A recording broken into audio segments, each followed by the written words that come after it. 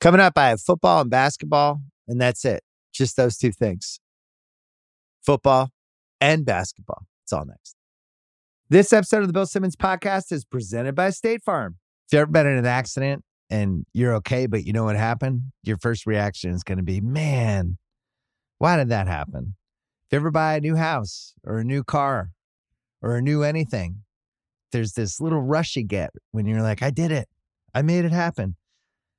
But really, the only words you need to remember are, like a good neighbor, State Farm is there. State Farm has options to fit your unique insurance needs, meaning you can talk to your agent to help choose the coverage you need, have coverage options to protect the things you value most, file a claim right on the State Farm mobile app, and even reach a real person when you need to talk to someone. Like a good neighbor, State Farm is there. Learn more at statefarm.com. This episode is brought to you by Monopoly Go. It's halftime and the scoreboard's not looking good. You're not sure you can pull out a win? That's when you say to yourself, it's time to get back in the game, pull off some bank heists, and take as much of my friends' money as I possibly can. That's right. The hit mobile game, Monopoly Go, lets you compete with your friends to be the biggest tycoon ever. I might do this with my high school friends. We used to play Monopoly all the time. It's the Monopoly you love, but on your phone anytime with tons of new twists, including leaderboards to compare your progress. There's so much to do. Play on countless dynamic Monopoly boards. Make your friends bankrupt by smashing their landmarks with a wrecking ball. Charge other players rent for your iconic properties. Maybe you'll even play against me. I'm great at Monopoly. You can even work with your friends to crack open community chests and in tournaments to get extra rewards. Get back out there. Put on your game face. Download Monopoly Go. Now free on the App Store or Google Play. We're also brought to you by the Ringer Podcast Network. We have a new rewatchables that went up on Monday night. Me and Van Lathan did Titanic. It's 25 years since Titanic came out. Not the anniversary, but 25 years. We did it the first year of the rewatchables. I was not on that podcast, but Van and I had been texting about the movie, and we just said, screw it. And we decided to do a podcast. A lot of controversial takes. Craig Horlbeck, the producer of the rewatchables, got so upset at one point that he came on near the end to argue with us. But one of the more fun rewatchables pods we've done in a while. So check that one out. Check out our new Ringer podcast. It's called The Town with Matt Bellany. He was on this podcast last week. He put up his first one on Monday night. It is about the industry of Hollywood, and it's going to be 2 to 3 times a week. And you will like the podcast. If you like this podcast, I am reasonably sure you will like that podcast as well. Jackie MacMullan's coming up a little bit later on this podcast. She has a new one coming on Friday called Icons Club. I'm going to explain to you what that is when we talk to Jackie, and we're going to talk to her about NBA and a whole bunch of other stuff. But you can hear that on the Book of Basketball 2.0 feed. That's where all the episodes will be dropping of Icons Club. So she's coming up later. Coming up next, Danny Kelly from The Ringer. We are going to talk free agency, quarterbacks, the draft, and a whole bunch of other stuff. I'm not doing any March Madness on this podcast. We have plenty of places to find March Madness stuff on The Ringer, including Russillo did a new podcast. We have the Ringer NBA show. Those guys have been breaking down the prospects, what to watch.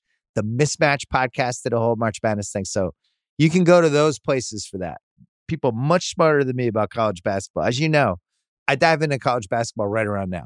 So I am not your best host for that. But what I can do is talk football and basketball. It's next. First, our friends from Pearl Jam.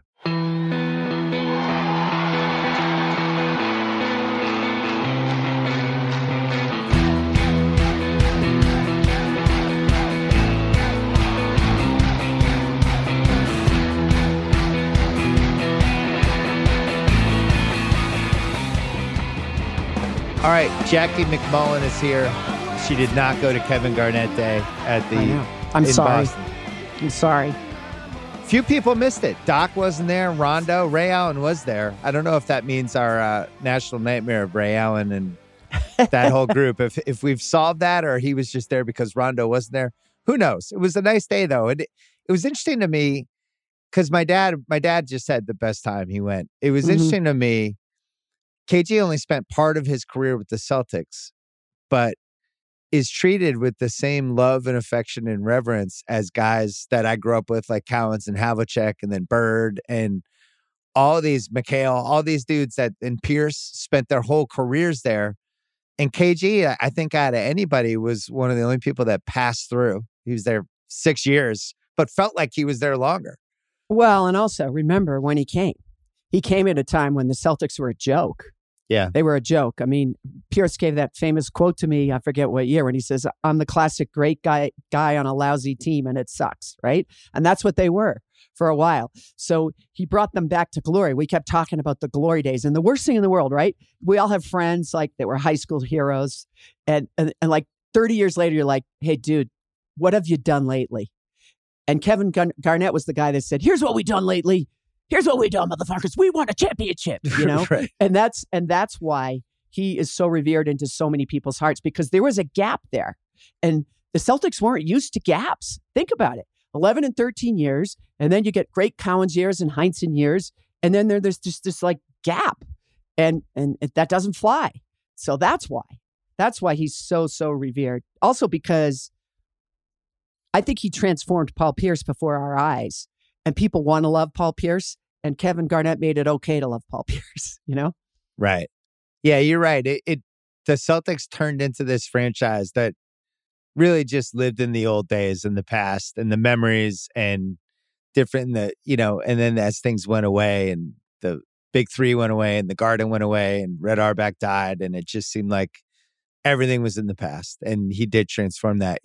There was something that he said during KG Day that I thought was interesting, that he wanted to go down as the greatest teammate ever. And I was trying to think of who's on that list, because to me, Duncan and Curry have to be on that list. And I think KG's definitely 100% on that list. But how short is that list to you? And it ties into the podcast you did for us that we're launching on Friday, where we're talking about superstars. But the greatest teammate list is kind of to the side. Not all superstars were great teammates. But to me, Duncan, KG, Curry, who else? Well, to me, Duncan is undisputably the best teammate of all time. And the reason I say that is because no one asked Kevin Garnett to put aside his considerable talents the way the Spurs asked Tim Duncan to do so. And Tim Duncan, by the way, didn't care at all. All he cared about was winning and keeping the locker room, copacetic. He cared about all those things. And Garnett cared about those things too. And I suppose we can say he made some sacrifices. But I remember talking to Budenholzer once about Tim Duncan, and he was saying, I don't think we used him right. We should have gotten more. We could have gotten more. We could have dominated with him, but we kept changing the way we played, and he kept changing with us. So to me, it's Tim Duncan and everybody else, to be honest. And going back into previous eras, Russell, I think, if you're talking first 25 years of the league, Russell's the guy. Yeah, and then there are some other guys in the 70s and 80s. I think guys would say Oscar Robertson was one of those guys, Bill. I think people say that. Yeah. Because I always felt like he was a little temperamental with his teammates and he was pretty demanding. Well, he was, but that doesn't mean you can't be a good teammate. Like, I think Larry Bird was a pretty good teammate, but he was temperamental and demanding of his teammates. Right. I don't think the two are mutually exclusive. So just based on, I think Dr. J, people thought Dr. J was a pretty good teammate, by the way. Especially, think about Moses Malone coming in. They can't win in Philly. Dr. J, and I learned this from doing this series that we're going to talk about is, I'm guilty of this myself. I wasn't growing up. I was not an ABA fan. I didn't follow it the way others did. So, I guess I knew he won championships, somebody with New Jersey or New York or something like that, right? But then he comes in the NBA and all the NBA fans are like, yeah, you're great, but are you going to ever win? And then he wins, really, because Moses Malone joined him. And Moses Malone, they were both all NBA that year, but Moses Malone was like MVP Moses Malone. Yeah. And Dr. J had no problem with that. So that you could argue Tony was better than Dr. J too at that point. He might have been the third best guy in that team. Right. So to me, that's a great teammate, someone that was a Hall of Famer that could adjust his expectations, his own expectations and his own stats to do what it takes to win. I think Nash is in the conversation too, especially when you look at some of the stuff he did with the Suns, even that 2010 Suns team, which is basically like a Nash creation where it's just at that point, he just had such a stranglehold over every aspect of that team. Everybody loved playing with Steve Nash and everybody loved playing with Jason Kidd because they always got him the ball exactly where they wanted it. Right. And they looked for them before they looked for their own shot. And now in Steve Nash's case, that's a little more of a sacrifice than, let's say, in Jason Kidd's case, I would say. But so those guys, we could spend a lot of time talking about what a great teammate means. Yeah, I wonder what, I think Ja is getting that reputation now as just a killer teammate. And part of it is he's the best guy in the team. But there's just something extra. And some of these guys figure it out really early. And I think he's one of them. That if the team wins, he wins. Incredibly supportive. He doesn't need to have the ball all the time. Like, he almost consciously moves out of plays so other guys can have the ball. And you can just tell, like, his teammates love him. Where there's other guys, and admittedly, I probably read into body language too much. I mean, the worst body language right now is the Lakers. Like, I don't know if you've had the chance to see them in person lately, but it's honestly like watching Desperate Housewives in the mid-2000s or something. Like, the side eyes and the drama and all that stuff. And Memphis is kind of the opposite of that. Yeah. And I think, Ja, like, when was it? A couple of weeks ago, he was going so hard selling Jaren Jackson, who really doesn't need to be sold if you pay attention. He's a pretty good player, Yeah. But that's what a good teammate does, right? I want us all to be part of this. Yeah, he's so exciting. It's really fun that they're good. I can't wait. James Harden probably not in the conversation. I'm going to say for a great teammate right now. I would say probably. I mean, I would say Kyrie Irving, another one, probably not. But weird, Kyrie has like a stranglehold over his teammates, and it's almost like they get Stockholm syndrome with him. Well, he's so good. Seems like he's talented. Liked. Yeah, like they kind of like revere his talent, and maybe that's part of the teammate thing. But I was really interested to see how the Nets kind of stuck by him and then stuck up for him last weekend, especially KD. I mean, KD, we could psychoanalyze that Kyrie relationship forever, but right. But I think everybody feels like now this is sort of a little bit ridiculous. This whole New York vaccination quandary, don't you? I mean, it's kind of. I'm sticking up for Kyrie on this too. It's at this point, it's now. Should they have him go in the locker room after the game? Not very smart, but it does feel a little silly now that he can go to the game and sit courtside next to a bunch of other people that aren't wearing a mask either. I mean, it does seem a little weird, doesn't it? Well, I think it says where we are after 2 years that when people are siding with Kyrie Irving, things have gone haywire. Mr. Flat Earth. Now people are like, Kyrie, just let the guy play. He's kind of in the right. I mean, I was thinking about how part of like his whole thing was he didn't trust anything, right? And it's like, I don't want to get the vaccines. I don't trust this. This is my body. And everybody's like, you're selfish. I can't believe you're doing this. And now all these months later, it's like, probably should have gotten the vaccine to play with his teammates and be safer and to reduce his risk of death. But the fact that he didn't trust something might not have been the wrong instinct, at least a little bit. It's just interesting how it circled around. In September and October, he was being treated like he was an absolute maniac. And I don't feel like that's the case anymore. It probably never should have been the case because, I mean, whether you agree, I mean, I agreed with people taking the precautions that were outlined that our government decided on, that our world decided on to get people healthy. Me too. But I also always understood the right for someone. I'm sure you did. I had some close friends that would not get vaccinated. They just wouldn't because they felt like it's my body and I don't trust this. I don't believe in it. Why are you going to make me put this in my body? And I understood that point of view. I didn't agree with it, but I understood it. So anyway. I felt the same way. I understood it. I didn't understand why somebody would increase the chances that they could die. Seemed crazy to me, but I also understood the mistrust. And I think weirdly, Kyrie out of all the athletes became the focal point for this because there were football guys too that I don't think got it, that we didn't talk about. But like always with this stuff, the basketball players seem to have this outsized influence, which is one of the things your podcast hit. But football is a much more popular sport. Mm-hmm. And yet I think the basketball players are way more important with just the day-to-day stuff. And I don't really understand why. I don't know if it's social media, if it's... I'll tell you why. Know them, commercials, what is it? I'll tell you why. It's because there's 5 of them on the court at the same time, and none of them are wearing helmets and pads. That's why. They're instantly recognizable. Like Randy Gregory today pulled like this really crazy thing, right? Randy Gregory was supposed to re-sign with the Dallas Cowboys and went instead to the Broncos. How many casual fans can, if you put a picture of Randy Gregory on their screen, would say, oh, that's Randy Gregory? Not many. And yet he's a dominant defensive player. Right. You put Kyrie Irving on the screen, everybody knows what he looks like. There's 5 of them on the court, and they're in their underwear, so Bob Cousy likes to say. We're running around in our underwear. Of course, everyone knows what we look like.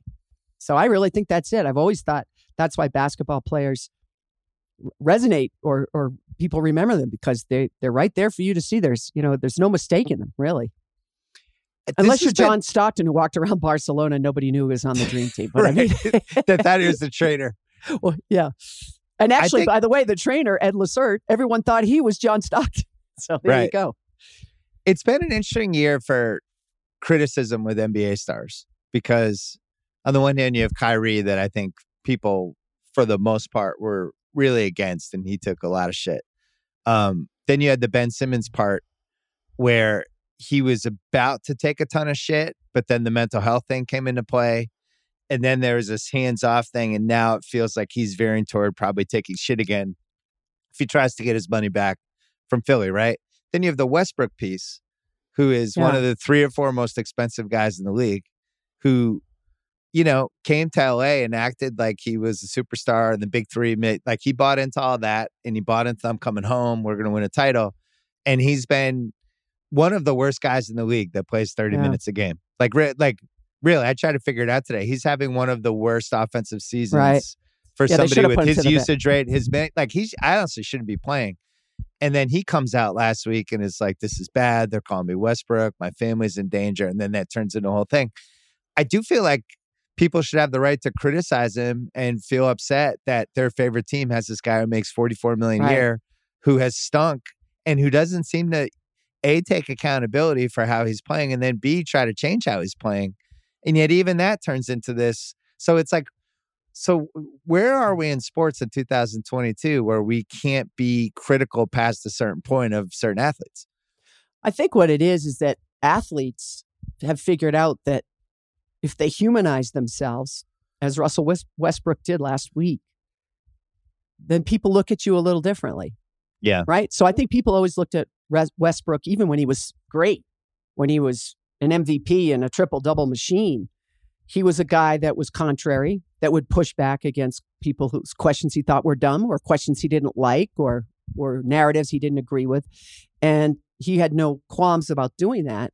So he was a guy that was viewed, I think, as a strong personality. Not everybody liked him. So this is the first time that Russell Westbrook seems sort of human. He's talking about his kids at school and what they're going through. And I've always thought for pro athletes and anybody really, that once you become humanized, everybody's like, oh, wait, I'm trashing this guy on Twitter. Oh, I didn't realize his kid's upset at school. I think it just humanizes. It makes you say, oh, okay, wait a minute.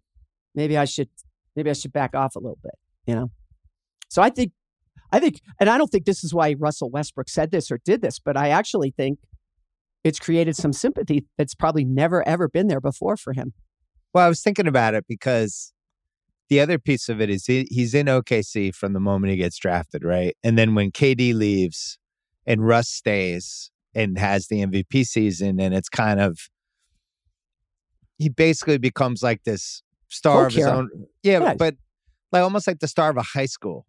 It's like this town and he owns the town and he's the guy. And so it's just love, love, love, love. They're defending him. Right, but he did right by them too, He did right by the community, he did right by the team, and he did right by his teammates. He really did. Well, and then on top of it, they're defending him because he becomes a little polarized during that MVP season. Right. How good is he? His team's not winning. He has the ball all the time. And it's a little like what happened with the Laker fans and Kobe in the mid-2000s, where it's now becomes us against them. And for the OKC fans, it's Russ is us. So he's just unconditional love, people overlooking his faults, making excuses for him, goes to Houston. They change what their team is, within half a year to just try to get him to succeed. They trade Capella. Then that ends pretty quickly. Then Harden's like, get me out of here. They trade him to Washington. Washington's grateful to even be decent. So he's a good experience there. This Lakers thing was the first time he really had a spotlight on him for his faults. And at the same time was getting worse as a player and was on the wrong team. So I can understand how his head must be like, oh my God, like my whole world's crashing down. Mm-hmm. But at the same time, when you're making $44 million, you're playing for the most famous franchise we have other than maybe the Celtics. Like that's what you signed up for, Yep. But if you're Russell Westbrook, it never occurred to you it wasn't going to work out. Right. Because these great players, it's all positive self-talk. They believe they're the greatest, and they're going to prove it to you. And if you want to go by strictly numbers, I don't have Westbrook's numbers in front of me. You're bad. Right. Yeah, they're bad. But like in terms of points per game, I don't know. What's he averaging? Do you have it there? I don't know if you have it there. He's like but you know 18, what I mean? 7 and 7, something See like what that. I mean? But see, so if you're him, you're like, that's almost a triple-double. What the hell's your problem? Well, we know what the problem is. We know that those numbers, the shooting percentages, the where those assists lead, those kind of things. The true shooting is atrocious. The true shooting turnovers, and then it doesn't even really count as defense. Where he's the biggest liability of his entire game. And we haven't even talked about his career statistics at the end of tight games. Yep. When things matter and you got to make a big shot. So that's why numbers don't lie. Yeah, they do. They lie every single day, all the time. You can manipulate numbers for your benefit or for your detriment any way you'd like. That's just the truth of the game. Well, I'm sure you've covered a bunch of people over the years that used to be great or used to be stars or used to be influential players that had now hit the point it's awful. Where they weren't anymore, but they're the last ones to realize it. This is like one of the things that makes the NBA the NBA. Yeah. But I would say that about almost every superstar. Well, I would say that about Larry Bird. I would say that about Michael Jordan. Because I was around them both at the end, and it was not fun. Let me tell you, it was not fun. Now, both of them had physical limitations, particularly Larry, obviously. But they still believe they're the best, and that's why they always have been the best. So some of the greatest of all time. And, that's what's so interesting to me about LeBron. Because he's in like a category now, all these career statistics that no one else, the 10,000. That's an incredible feat. And I'm watching him, and I don't love his body language. Sometimes I don't love a lot of it, but look what he's doing. He's still doing it. Now, his team isn't winning, but are we going to point to him? I don't think so. I'm not pointing to him. He's playing out of position. Right. He's playing with probably the worst possible roster for him. Too many minutes. His knees are starting to go. Like I do. Priscilla and I talked about this on Sunday. Like it does have shades of that Kobe stretch when he just started playing 48-minute games. Right. It's a bad idea. And started revving the engine. And it's just, this is not the point of your career to do that. But yeah, LeBron, it still feels like he can get 30 to 35 against any team at any point. Yeah. And he just, that part is not gone yet. And his, like the one thing I've always admired about LeBron is the personal will.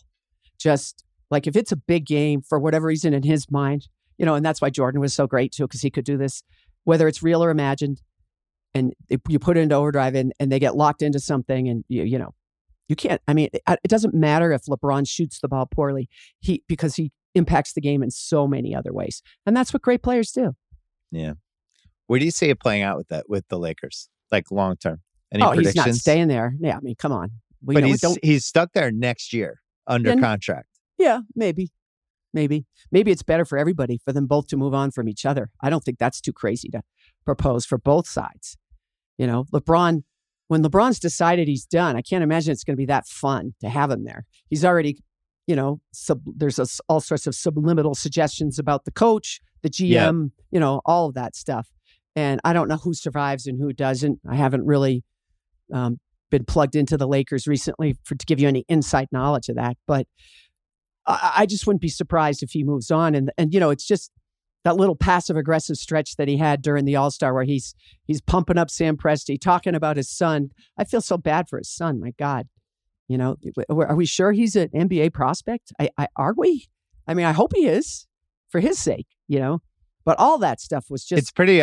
he wasn't one of the top 4 players at Sierra Canyon this year, one of the best LA schools. But that doesn't mean he can't be. But the pressure just is so immense. I just can't imagine why that's happening. But that's just me as a parent, I guess.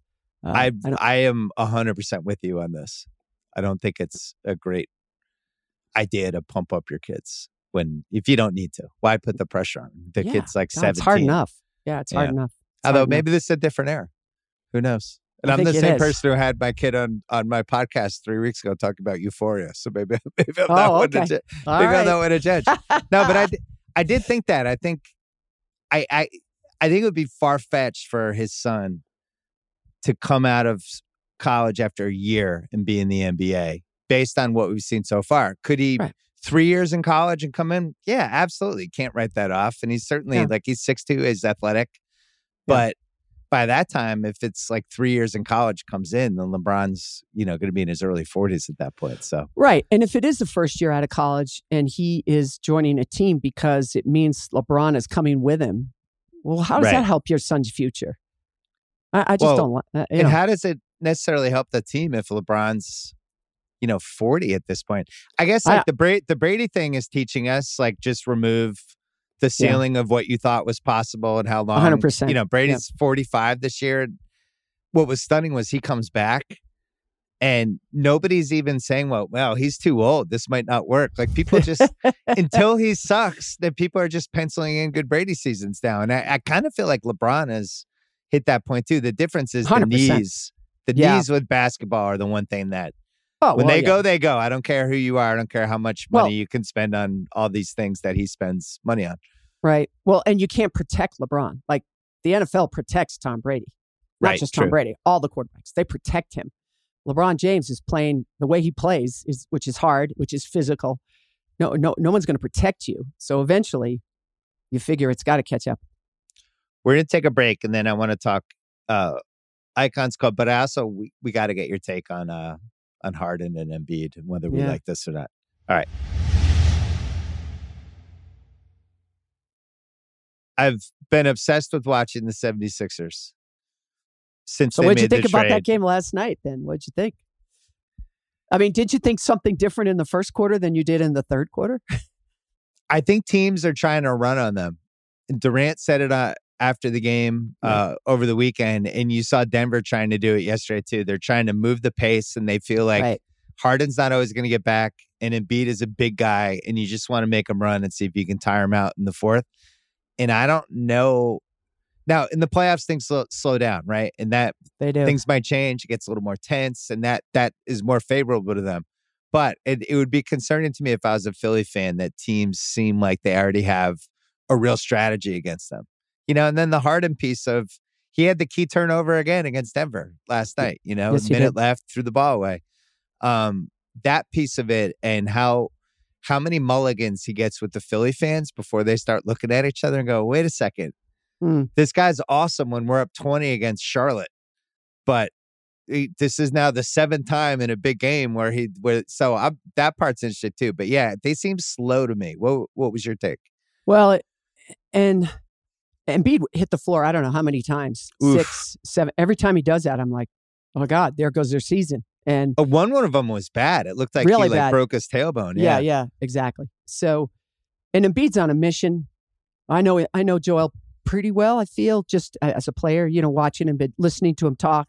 Like, he wants all of this in the worst way. Probably, if someone said to me, pick the one superstar that wants to win a championship more than anybody, it's not James Harden. It's Joel Embiid. Definitely not James Harden. Yeah. Well, yeah, but list anybody else you want. Carmelo Anthony. No, it's Joel, or Chris Paul even. It's Joel Embiid. It just is. And really, you'd have him over Chris Paul? Chris Paul would be my number one, I think.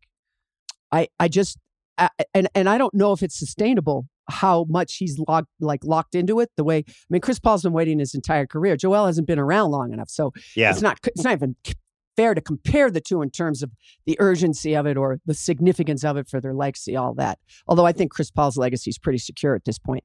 Yes. But just watching him in that game last night, like, he didn't want to just win that game. He wanted to dominate Nikola Jokic. He wants to be the MVP. And by the way, I have no problem with that. I have no problem with that.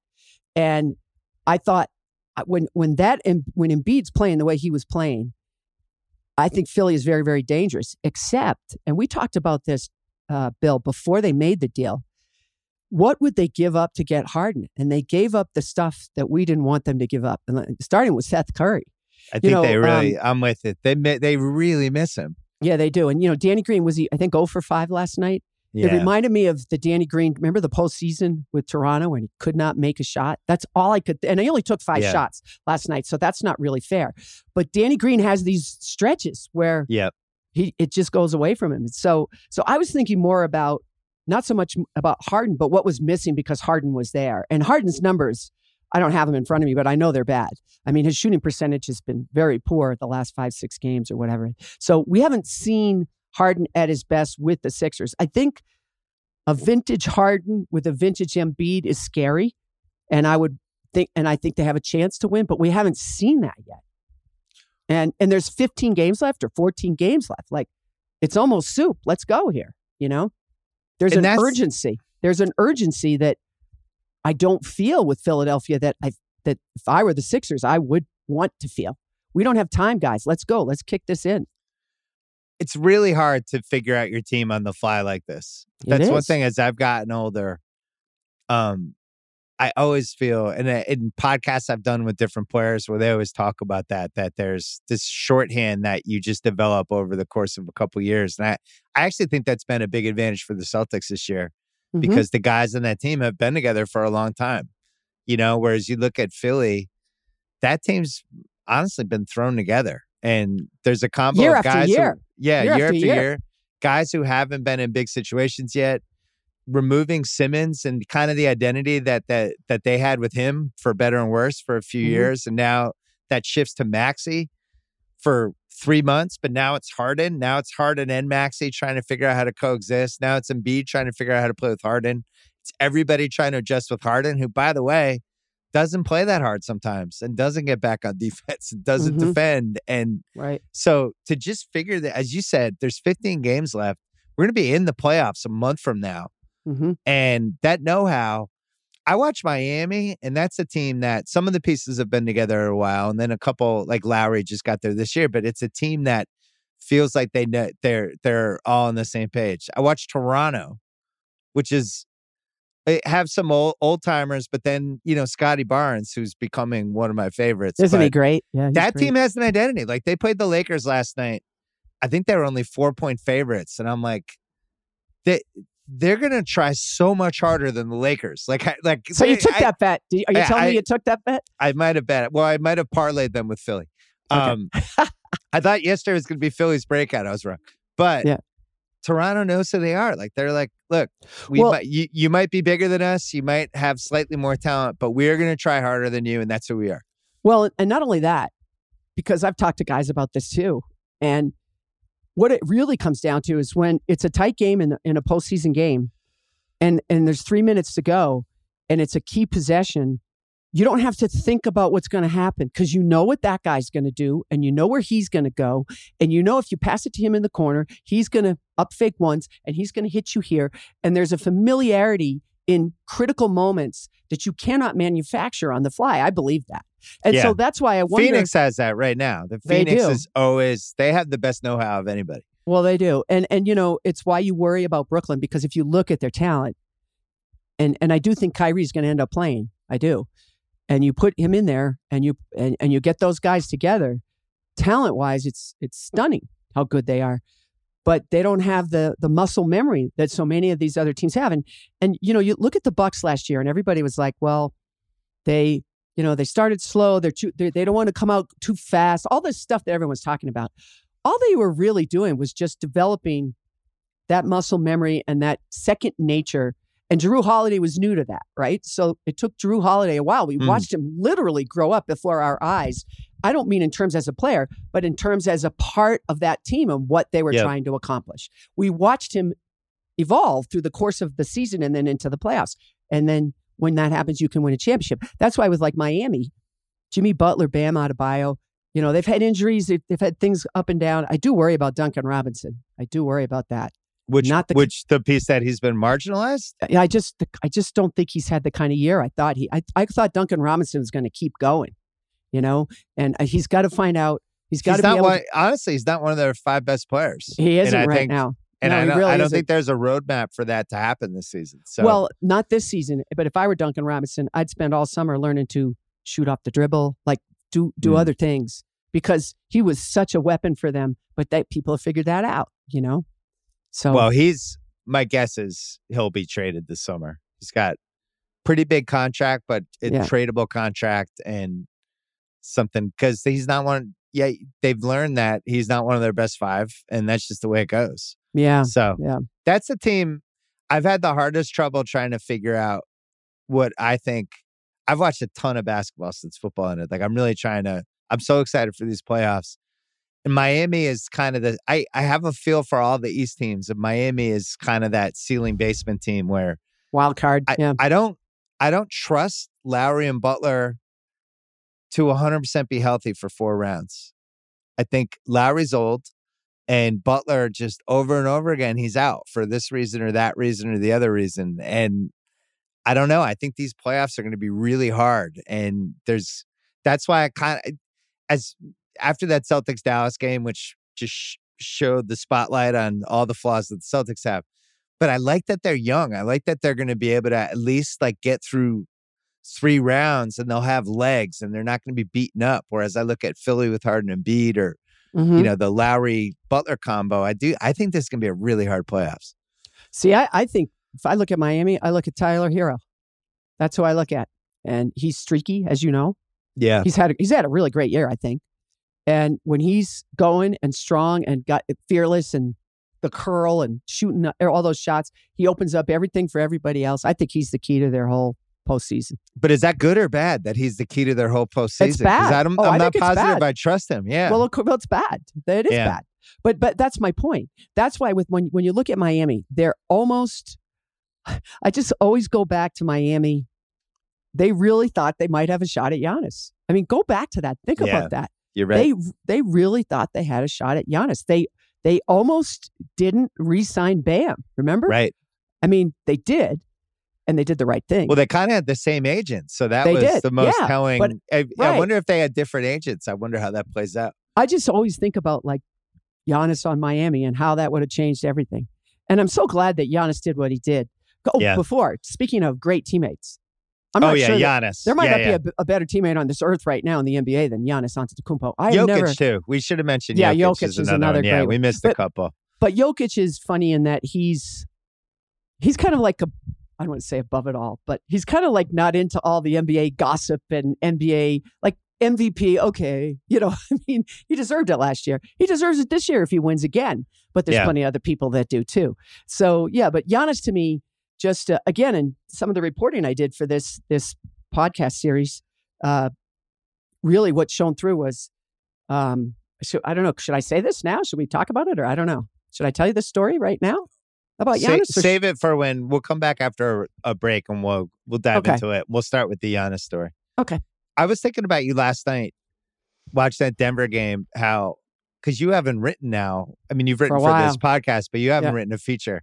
Bones Highland was like the prototypical Jackie feature. Oh man, I love that kid. That's like everything you like in a feature. Plus, like I loved his quotes after. It's everything about him. Oh my God, where he was like, I'm not afraid of any situation from where I came from. Like he does that thing and you actually believe him as he's saying it. It's like, I am not scared. Put me in whatever game. I will not be afraid. I promise you. He jumped out of the second floor window of his house. Right. It was on fire, for God's sake. Right. Yeah. That dude.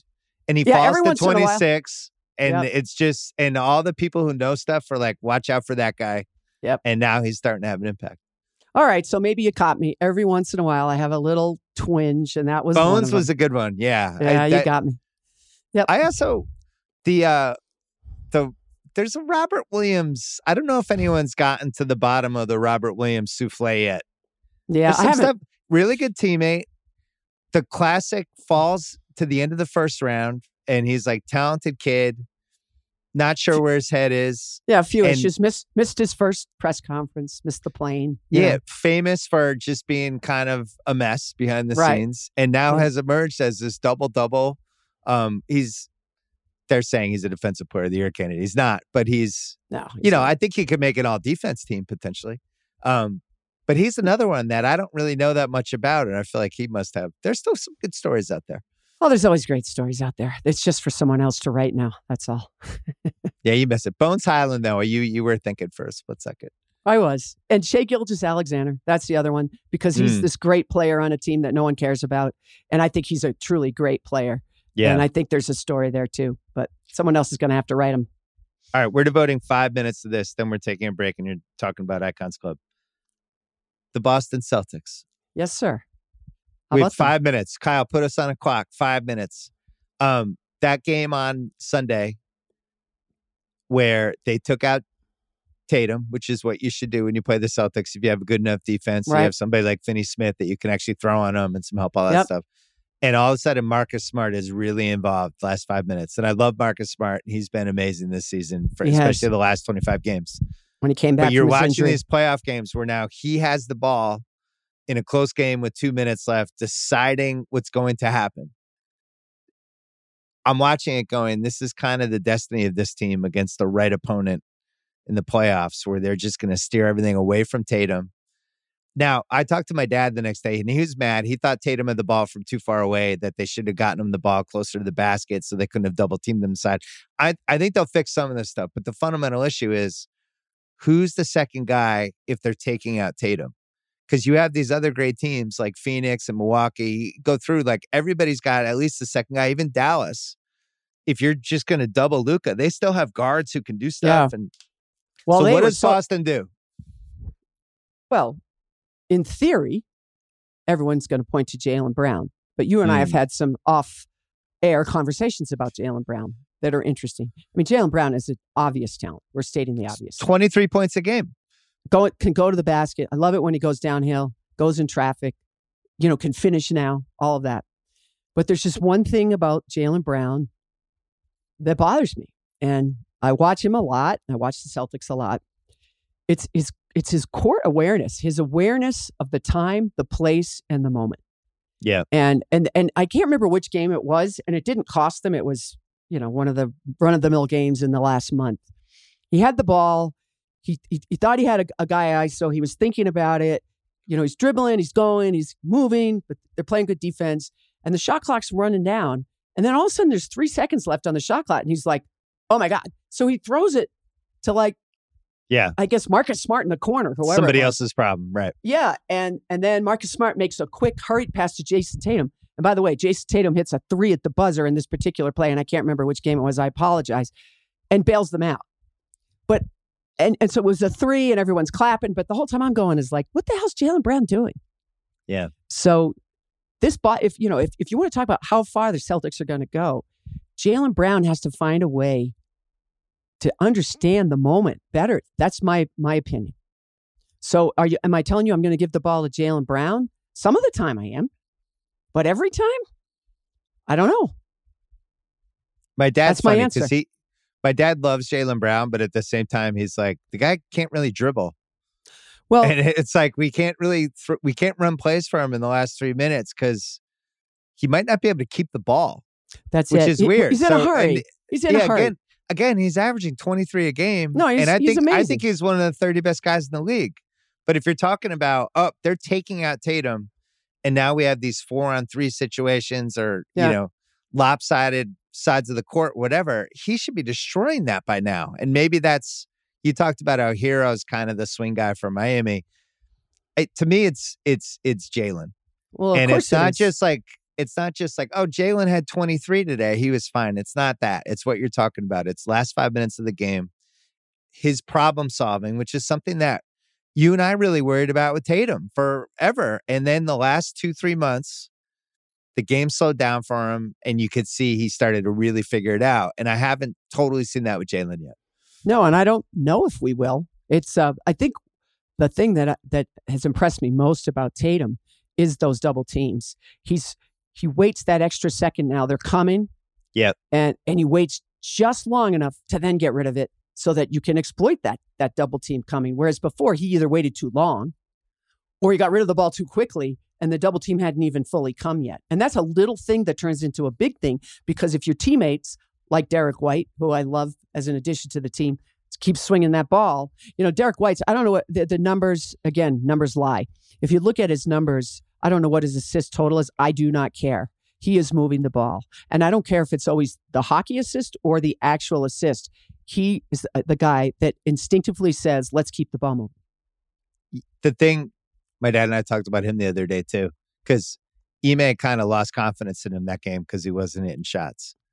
Yeah, to me, that's, it's great if he hits shots, but that's not why they got him, is it? To me, that exact game is why they made the White trade, where you have this other team that's got Luka and Brunson and I'm blanking, Dinwiddie. And you have to go small to match up with them because they got these two smaller guards. And White just has to be out there. They're going to have lineups Kyle just said we're 5 minutes. I'm almost done. They're going to go against these lineups in all 3 rounds where there's going to be small lineups. Like, let's say they play Brooklyn. Brooklyn's going to have Kyrie and Curry out there together. Yeah. White's going to have to play. And if you're only playing White like 15, 17 minutes a game in these pivotal playoff games or whatever, pivotal games, whatever, and you feel like you can't trust him, then that trade's a bad trade because they gave up a first-round pick this year and they gave up the pick with the top 1 protected pick swap. Right. And it's like, if I'm giving up all of that, this fucking guy better be able to play when the other team goes small more than like 15 minutes, And even like they could have gotten Dinwiddie for nothing if they wanted to, right? They wouldn't have to give up any first-round picks. I'd rather have Derek White. I would too. So let's play him. Let's see what we have. All right, that's our Celtics 5 minutes. When we come back, we're going to talk about Icons Club. All right, Icons Club premiering on Friday on the Book of Basketball podcast, 8 episodes. You were going to tell your Giannis story that would kind of show it would be an example of why we did this podcast. Okay, sure. Yeah. So we were talking about who are the best teammates. So everybody remembers Jacob Blake. He gets shot 7 times in the back. Police officer from Kenosha, Wisconsin. The Milwaukee Bucks based in Wisconsin. Sterling Brown and George Hill in particular just torn up over this. George Hill had said the day before, I don't even know why we're playing these games. Remember, he got kind of criticized for that a little bit. Yeah. So he's in the locker room and he's like, he's really at his wit's end. Sterling Brown says, I'm with you, man. I don't think we should play. So they go into the locker room. And I think Sterling Brown stood up first and said, I'm with George Hill here. We shouldn't be playing. This is more important. And the first thing that happened was Giannis Antetokounmpo, who was born in Greece, who did not grow up in a Black Lives Matter environment in the United States of America, immediately understood what was happening with his team and said, I stand with these guys. Let's not play. And as Sterling Brown told me for this pod, if he doesn't stand up right away like that, who knows what happens? Who knows what the vote is? Who knows if we vote not to play? Giannis understood the moment, embraced the moment, and said, I'm standing with my teammates who, his stature compared to theirs as basketball players is night and day, but that wasn't what mattered in that moment. And Sterling Brown said, if Giannis didn't stand up and do that, I don't know what would have happened. So that's just an example of what we're talking about, being a great teammate. Yeah, and the relationship of superstars to teams, to each other, to the league. That's really what we're doing. Yeah, and player empowerment. And, don't forget, 1968, Martin Luther King is assassinated. And Wilt is playing for Philly, and Russell's playing for the Celtics. And they're supposed to play in a playoff game the next day. And both teams are voting. And, Celtics are in there. They're talking about, Wayne Embry talks to us for the podcast, talks about watching the rioting on TV with Bill Russell. And they're both in tears and they don't want to play. They're going to vote not to play. And then what happens is the league officials come in and say, look, what the mayors of both cities are telling us is if you do play, it might quell some of the rioting. It might be a show of unity for Black people in this country if you play this game. Now, let's also not mistake. It was a nationally televised game, which didn't happen a whole lot for the NBA. So there were other things at work. Okay, let's not be completely Pollyanna about it. But what ended up happening was Russ decided maybe we should play. So they vote to play. Wilt's in the other locker room with his guys, and they're talking about whether or not to play. Hal Greer's like, man, this doesn't feel right. I don't think we should play, but it feels like it's too late not to at this point. Wilt votes no. But the Sixers vote to play for the same reasons the Celtics did, for unity purposes or whatever. But meanwhile, they're talking about it with their owners, with the league commissioner, with television. Like, they're all consulting these guys, and they vote to play. They do play the game. But then the league takes the extraordinary step of postponing those games over the next 3 days, the rest of the games, so that Wilt and Russell can go and march to Ebenezer Church with Jim Brown and all the Black leaders. And so what we're trying to show in this pod is, like, all these years later, 52 some odd years later, the Milwaukee Bucks, they're not talking to Adam Silver. They're not talking to Mark Lazary, who one of the owners of the Bucks. They're not talking to their players association. They're in the locker room and they're like, yep. Giannis is like, yep. Hey, you guys don't want to play? Guess what? We're not playing. And they weren't condemned for it. They were applauded for it. And it's just, that's sort of what we're trying to show us. How does it get to that point where Sterling Brown and George Hill and Giannis Antetokounmpo can have this moment? Well, that's because it all started back when Wilt and Russ, all the way back in the 60s, did what they did. So that's the premise of the pod, is to just over 8 episodes show you the evolution of these icons and how each of them passed on something else to the other so that they could grow in their next generation. Yeah, and it starts with the Russell-Wilt relationship. Really does. Yeah, they're the OGs. They're the OGs, man, you know? Yeah, and even like that story you told about MLK, like when I got to spend the whole day at Russell's house doing that documentary with him, which was like probably the career highlight I've had, and asking him about that. And he tells the story, and when he finished the story, I thought he was saying it was a good decision that they played because they were telling him like, hey, we're really worried there might be some rioting. Like if you guys play, it'll take everybody's mind off this. Right. And I think I said something like, so you're glad you played then? And he was like, no, I don't know about that. And you could see like it was all these years later. It was like 44 years later.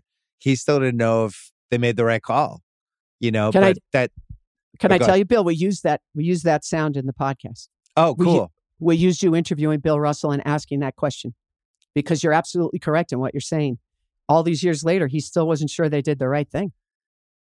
Yeah, who knows? But it really starts with that 64 All-Star game, which I know we hit that and we hit a lot of the benchmarks. But the thing that, and the reason you were the right person to do this is because I think you've probably spent more time thinking about the relationship between the superstars, probably more time than anybody. I mean, you did the Magic and Bird book, and we've seen over the years this evolve. But the MJ Kobe thing was kind of the stealth friendship that I don't feel like anybody. What was the year that you found out that was the thing? So it was Kobe's last year, Kobe's final year with the Lakers. And, you know, Kobe and I went up and down, as he did with many writers, right, during the course, because we had to all say and write some pretty difficult things along the way with Kobe, especially with Eagle, Colorado and all of that. So it was his final year, and he was coming to Boston, like he always does. And I said, hey, what if we hang out a little bit? He's like, sure, let's do it. So we met at the Four Seasons. I'm sorry, the Four Seasons. And I remember that because we were having lunch, and the lunch ended up a lot longer than, because the interview lasted a long time. And he's like, you're cutting into my nap. And we were joking about that. And as he was going up to have his nap, Lamar Odom came in with like 5 shopping bags full of clothes. And Kobe was really ticked off at him because he had been out late really the night before. And he's like, you know, I told you to nap. You're supposed to be napping. And Lamar's got like clothes from Newbury Street. That's just an aside. But anyway, so what he was telling me, I was asking him, you know, to just sort of take me on a journey. Here he is, he's ending up. This is his last time in Boston. And he was talking about all these people that he tapped into during the course of his career to learn from them. And, you know, he talked about calling Russell and talking about the art of war techniques that Russell used on Wilt Chamberlain. You know, he called Dr. J, of course, who he knew because his dad had played with him briefly on the Sixers. He talks about calling Larry Bird on the golf course and asking him about mental tenacity and having to challenge your teammates. And, you know, he's going Hakeem Olajuwon all the way on down the line. And, you know, then he gets to Jordan and he starts telling me, well, everybody thinks it was that All-Star game that Jordan and I became close. It was the game, you know, it was the game before that when we played against him, and I had a good game and I had no turnovers. And that's what he was talking to me about. And he says to Kobe, if you ever need anything, call me. Well, Bill, that's what Bill Russell said to a 19-year-old Julius Erving at UMass. If you ever need anything, just call me. That's what Julius Erving said to a Michael Jordan, a 21-year-old Michael Jordan. If you ever need anything, just call me. And now this is what Michael Jordan says to Kobe Bryant. And he didn't say it to hardly anybody else, but he did say it to Kobe. And so then this relationship starts where he's calling him in the middle of the night. They're going over moves. They're going about being, you know, playing bigger players in the post. And he's telling me all this, and I'm just like in utter shock. He's also telling me all about his relationship with Michael Jackson, which we don't have enough time for. That's a whole nother thing. These two Michaels that were like his linchpins. Yeah. So when I got done with this interview, I got a hold of Jordan, and I'm like, hey, this is not the Jordan I knew. The Jordan I knew didn't ask anybody for anything, didn't share anything with anybody. Well, he wanted to destroy everybody. Yeah. And so I'm like, is this true? And he's like, Yeah, it is. So I wrote this story about Kobe, and Jordan's quoted in it, and Bird. I got all the guys; they're all quoted in it. And I don't know. Some people read it. I guess some people didn't. But then Kobe died, and then there's Jordan at the funeral, and he's the meme, right? He can't even control himself. He's so upset. He's crying so hard, and he's telling everybody, I don't think people realized what great friends we were. And I was like, I did, man. Because Kobe sat there and told me all about it. And so Kobe was so interesting because he wanted to be part of the club, right? Like that, the whole idea is this, you're in this club. How do you get in? What's the criteria? And you get in from the older members, basically reaching out to you in some way or accepting you in some way. Right. Like Dirk Nowitzki, it's funny. The first icon that really said to him, hey, you're okay. You're like, you'll never guess in a million years. Do you want to try or do you want to? But like, you'll never guess. Who is I don't think. Karl Malone. Really? Right? Yeah, Karl Malone. Karl Malone says, the playoff series or no. They're playing in a regular season game, and it's when Cuban was trying to make a splash with the Mavericks. So he had Dirk, but he signed Dennis Rodman for like 12 or 14 games, and Dennis Rodman was a complete lunatic, and he got rid of him. So they were playing against. Dirk was playing with Dennis Rodman for that like dozen games, and Karl Malone sees Dirk, and he goes up and he goes, "Hey kid, just keep doing what you're doing. You're going to be great." He goes, "But whatever you do, don't listen to that guy." So anyway, but that's sort of the whole point is getting into this club. Well, when Kobe first got to the league, he thought he should already be in the club. He's 18 years old and no one's going to tell him differently. And he's playing with Shaq. And Shaq's like, yeah, little boy, no, not your turn yet. I'm the icon on this club. You'll wait your turn. And that was Shaq's team. And those guys thought he was arrogant and immature. And I mean, they wanted nothing to do with him. And, one of the things we talk about in the podcast is they're on the bus, and Shaq used to rap on the bus. He had a platinum rap album, Shaq Diesel, as you know. He had 4 rap albums. So he's on the bus freestyling, and he's trying to get all the other guys on the team to join in, And so some of them are B. Shaw and some of those guys. But, Kobe's not saying anything. So Kobe goes home, and he practices his own rap, and he gets it all together. And so then he gets on the bus, and he starts doing his rap, but it's like perfectly staccato, and it's all the words rhyme perfectly. And they're all like, that's not freestyling, man. And he's going, no, it's off the dome. It's off the dome. And they're all like, yeah, no, it isn't. They made fun of him. So like, he's trying to be part of the club when he's young, but nobody wants to let him in. And then he just decides, well, screw all you guys. I'm going to do it by myself, like Jordan did. I don't need you guys. Screw you all. I'll do it by myself. But then over the course of time, he becomes perhaps the most generous icon of them all. He has the Mamba Sports Academy camp. He invites Kawhi Leonard and Paul George and Jamal Murray and all these young players. He figured out how to get to all those, the Durant, Westbrook generation. 100%. He won those dudes over. Yeah, and so he became that guy. And so that's, in a lot of ways, he's sort of the essence of everything we were talking about in this. He became the guy that I think he probably always wished he had when he was coming up.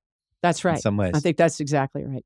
So when we first started talking about this podcast, I remember when I was at the London Olympics, I read this book called The President's Club, which was all about... Great book.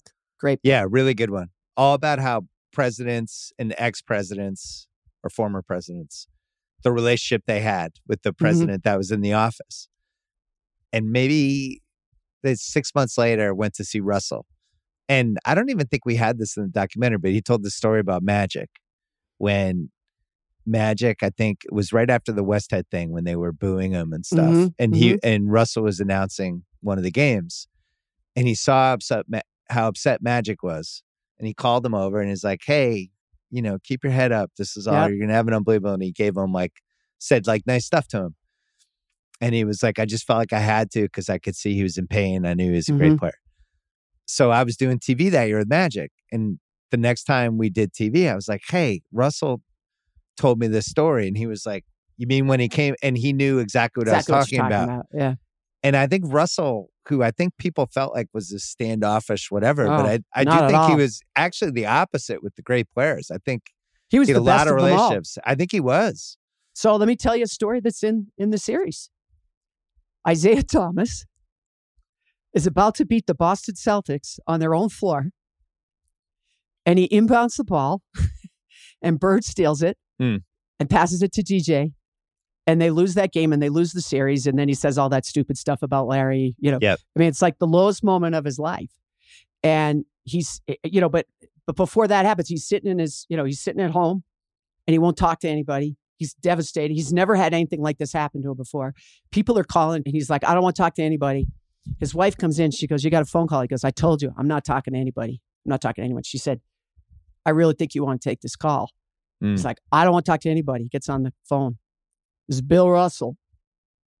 You just got to get back up on the horse. You're going to be all right. You're a great player. You just keep on going. And he says all this stuff to Isaiah. And Isaiah says, and it's not like I got to say anything back because he's Bill Russell. And he's like, yep, that's all. And he hung up. Bill Russell. He's going to be one of the winners of the pod. He is. Big winner. Big winner. Michael Jordan, big winner. Oh, yeah. You got a long Jordan interview. Jordan was awesome. Awesome in this thing. Awesome. Just about everything. About his relationship that he had, some of the relationships that he didn't have. He, by the way, did say to LeBron James, if you ever need anything, just call. And to quote Michael Jordan, to his credit, he never did. Little tidbit. And that one, that's a semi-icy relationship, I think. I don't think LeBron was conspicuously missing from The Last Dance. Yeah, I don't think it's icy. I think it's, this is what I think.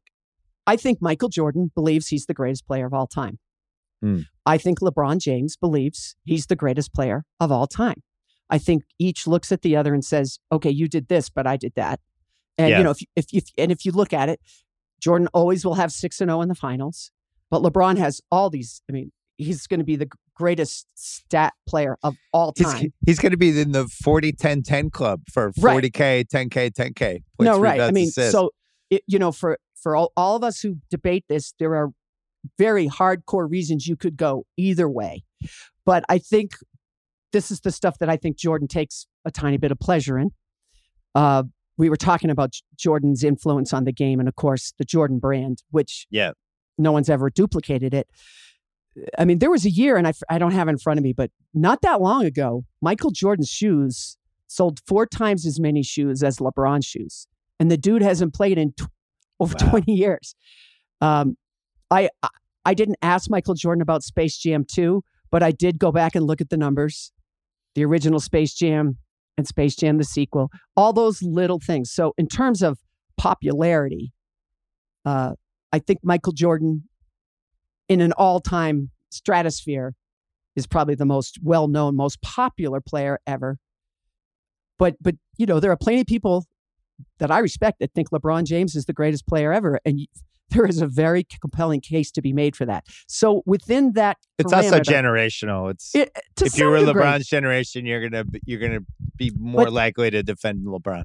Yeah, but you'd be interested to know some of the old timers that feel LeBron's the best. I'm talking about fans, not players. Yeah, fans. But so I think with the two of them, when they like they hugged at the All-Star game or the 75th thing, I don't think there's animosity, but I just think there's a little bit of the rivalry. Yeah. And that's what this is sort of about. One of the other underlying themes of this series that we did was you may think you're friends with someone. You like Wilt and Russell, they were great friends some of the time until they weren't. Until in 69. Isaiah and Magic. Bird and Magic, really. Lots of, so there's all sorts of underlying examples of that as well. So I won't say all the players you got, and I won't say a couple of the players we weren't able to get, but we got most of the people we wanted. And I think if you like basketball, I'd be very surprised if people didn't like this. Did you have a biggest revelation / thing you learned that you were just like blew your mind? And is it even worth giving it away now, or do you want people to hear it in the podcast? It's so hard for me to say. I'm so in the weeds now with it. It's hard for me to pick one. Everything Jordan said always fascinates me. So because he doesn't really talk that much. Because he doesn't talk a lot publicly. So him talking about Kobe, really getting deep into that relationship. Him talking about LeBron and this idea that he did, him talking about Dr. J and how Dr. J reached out. Dr. J was probably in many ways for me, one of the biggest revelations because he gets left out of our history so often. Not by me. No, I know. But he's such an important person in the history of the game, both as a player, he was the first real black spokesperson, pitchman, I mean, as a role model, right? As a role, right? And he didn't just do ads for Coke. He owned his own Coca-Cola bottling plant. Like when Michael Jordan was looking for the blueprint of how to become a businessman, he was looking at Dr. J. I did a podcast with him once, and he actually took that a little personally, that he gets left out of the whole NBA players who became businessmen narrative, because he feels like he was the first one. Well, before Magic, before Michael. He'll be very happy with this podcast. We devote an entire episode to Dr. Right. J, and I learned a lot about him that I didn't know. And the reverence that he generates among old and new and past and present. He might be the most, I think Bill Walton says it in the podcast, that he's the most beloved and revered player of all time. Dr. J. Interesting. Yeah. Well, he certainly probably made the least enemies. He did punch Larry Bird a couple of times. As the legend was being held back. Right. So here's a tease for you. Here is a little tease for you. We do have Robert Parrish in the podcast addressing this very event. Didn't jump in. And totally says Larry Bird deserved that ass whooping. I could have stepped in, but I thought he went over the line with Dr. J and deserved everything he got. So there you go. There's a little tease. I was there, and there was only one referee because the other guy got hurt, and there was a ton of shit talking, and Bird was torching Dr. J and Dr. J, and he went over the line. Talked too much shit. No question. I can't wait for this podcast. Icons Club. I know it took years off your life trying to finish it, but when it's finally up, it's all going to be worth it. I hope so. I hope everybody enjoys it. All right. Good to see you, Jackie MacMullan. Thank you, Bill Simmons. All right. The busiest man at the Ringer, Danny Kelly. He is shepherding our Ringer draft guide for the NFL. That the draft is coming up soon. We have free agency right now. And his favorite team, the Seahawks, traded their quarterback.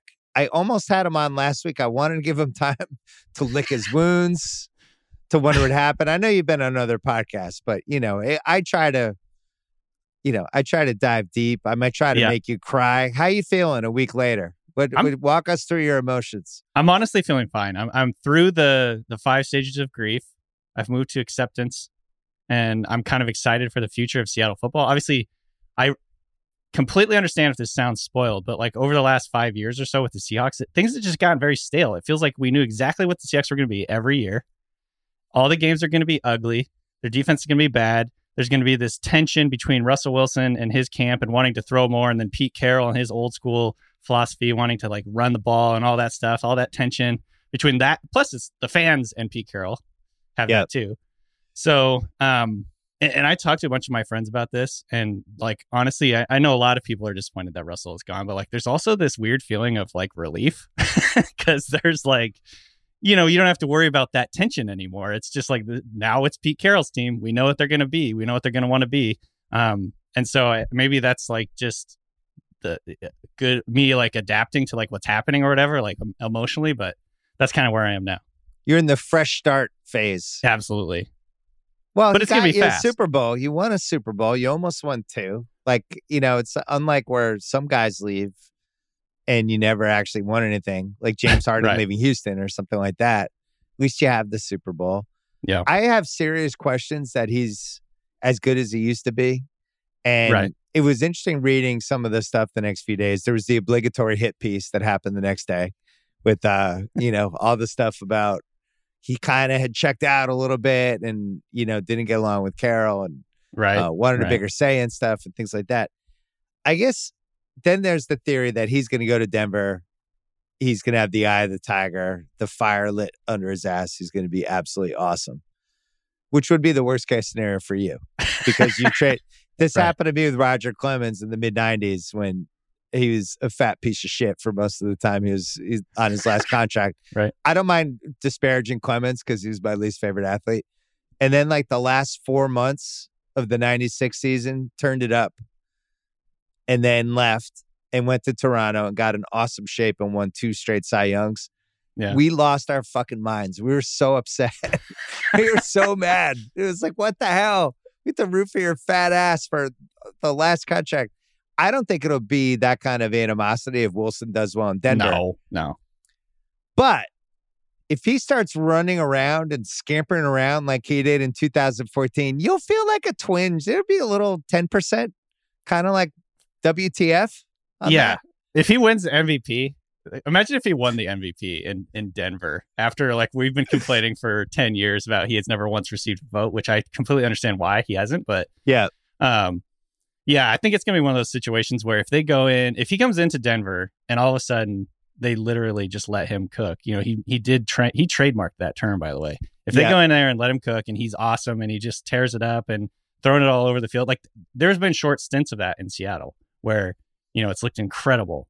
But by and large, it's been kind of up and down. He's been really efficient and he hasn't turned the ball over, but like, you know, fans in Seattle have been clamoring for more for years. And so if he goes into Denver immediately, just like tears it up and like leads the league in yards and touchdowns and stuff, I think there's probably going to be a little bit of animosity, not towards Wilson, but to like Carroll and Schneider. Interesting. Because of that, because like it'll be blaming the parents for like wasting, you know, this talent that we had. So, but I also think that there's a chance that the Broncos offense isn't going to be all that different from the Seahawks over the last 10 years. Like Wilson certainly still has some limitations in terms of like, he's not very good on third down, and that can be high variance year over year, but he's been bad, generally speaking, for the last like 5-6 years. Part of it is now he just doesn't really run anymore. And so there's not that threat for him to do that on third down. Yeah. So teams can figure out ways to stop them. He doesn't throw over the middle of the field very often, which is also a big reason he's not very good on third down. So, you know, there's some limitations to his game. I think he, like you said, he's probably in the part of his career where he's in the decline only because he doesn't have that rushing ability that made him so dangerous earlier on in his career. That like, does he not have it, or does he not want to do it? Either. Those are two separate questions. I think both. I think he's clearly not as fast. Like when you watch him run, he's just not as explosive. He's not as sudden. He still, I think, can be like a tactical scrambler, like in the red zone and stuff like that. And we saw little shades of that, or flashes of that, I should say. But by and large, like they don't really run him anymore. Maybe that's by design, but I also think he's just not as fast. But that's why I'm pro the trade for Seattle, because I don't think he was totally the same guy anymore, and I still think he's a very good quarterback. Right. I would be surprised if he won the MVP. To me, that would be more right. I'm thinking of the other variables with that. Like we both like Javonte Williams. Mm-hmm. I think he's in the running for most improperly used guy from last season. And there's a world where he's fucking awesome. Yep. Judy comes back.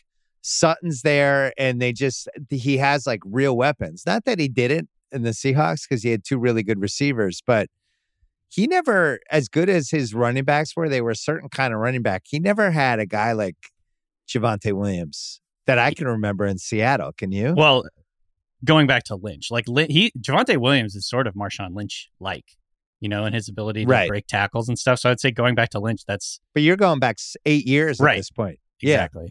You know, Chris Carson's not like that. I think Chris Carson's a good running back, but he's certainly not in the same... fine players. Right. He's not in the same realm or whatever of like a Javonte Williams in terms of his explosiveness and his ability to break tackles, all that stuff. Yeah, and plus I think their defense is going to be pretty good. So there's going to be... shit. What's audible to that? I mean, they got Randy Gregory and DJ Jones. Yeah. And I like their defense anyway. The Gregory thing was shocking. I thought that was an interesting people one. Never leave the Cowboys, you know, unless it's like an obvious money difference. In this case, it didn't seem like it was an obvious money difference, and he just went anyway. But, you know, that guy, for all his issues, he's one of those guys that jumps out when you watch football every Sunday. Like, he's wreaking havoc for 4 quarters. Yeah, he's explosive. Plus, they got Surtain. Like, obviously, you know, you and I both have kind of given the Broncos shit for taking Surtain last year when they could have taken a quarterback. Now, obviously, fast forward to the Russell Wilson trade. Now it looks great. And they didn't have to put Surtain in the trade. Yeah. I know Seahawks fans were definitely very disappointed that Surtain was not a part of that trade. That was like sort of one of the givens beforehand. Like, obviously, we sort of had this inkling that it could happen with the Broncos. And it was like, everyone was like, oh, not without Surtain. Like, Surtain, we got to get Surtain if we're going to have this trade. And then, of course, it didn't happen. Would you rather have the second first or Surtain? Because you'd rather have Surtain, right? Yeah, the second first is you're trying to get Surtain with that second first, right? Like a player of that caliber, he's already going to be like top tier player. So yeah, you take the bird in hand in Surtain, I think, and I don't trust the Seahawks to really use those first round picks anymore, which is another part of the reason I'm trying to just like keep myself. Oh man, with this the is vision it. You're going to break. Good. This is where you break right now. This is where the tears come. Yeah, I think all of us football nerds, we all kind of like the Broncos the last couple of years, even though the actual product and results didn't match the stuff we liked.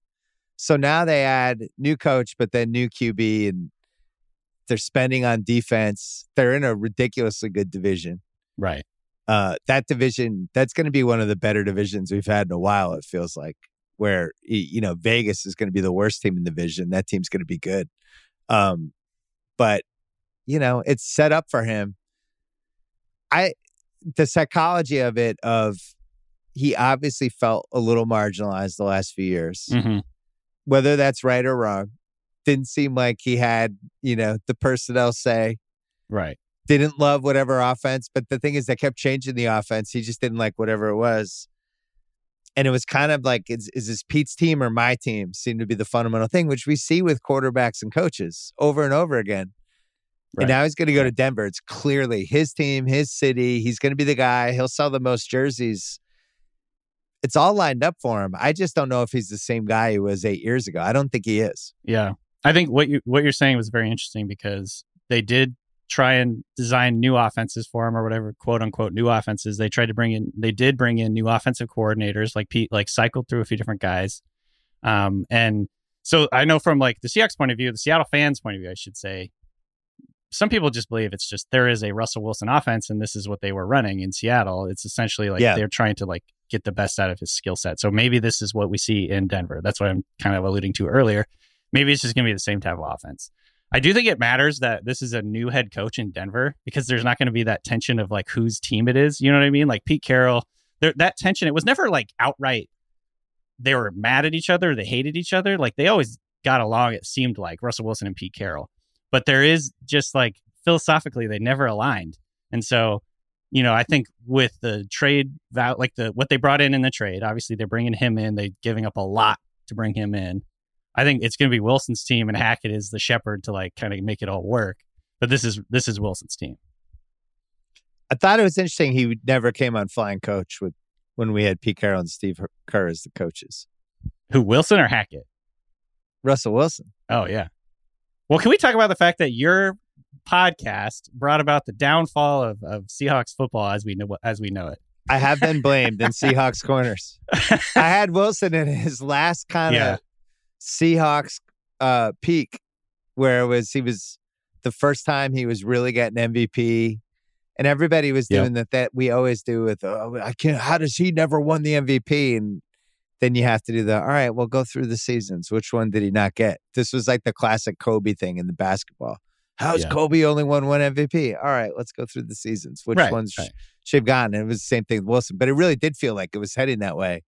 And then the wheels fell off. Yeah, and then the wheels fell off. And then he goes to the Broncos. The other piece we left out is just that their quarterback situation has been an out and out catastrophe now for 6 years. Yeah.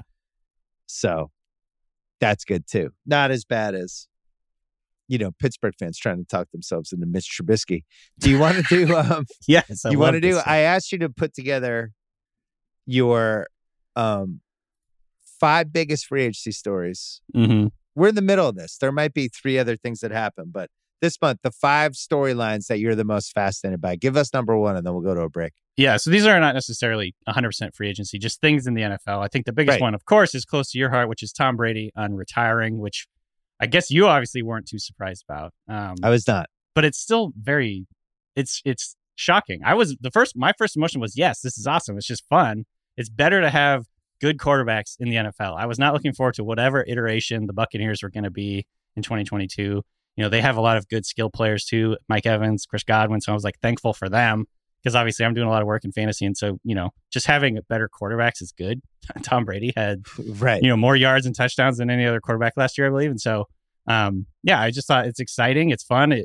it was a little surprising to me. Even though I knew that there was this inkling it could happen, it still was like, wow, that's crazy. Well, and then the second piece is they get him, and now they're spending money left and right, and they just traded for one of my guards, Shaq Mason. What? Can you explain this trade to me? How does this benefit the Patriots? Are you asking me to explain Patriots moves in March? You don't understand the text threads I'm on. I don't know how many good players we had, somewhere between 12 and 17, whatever we lost 3 in like 24 hours. Yeah.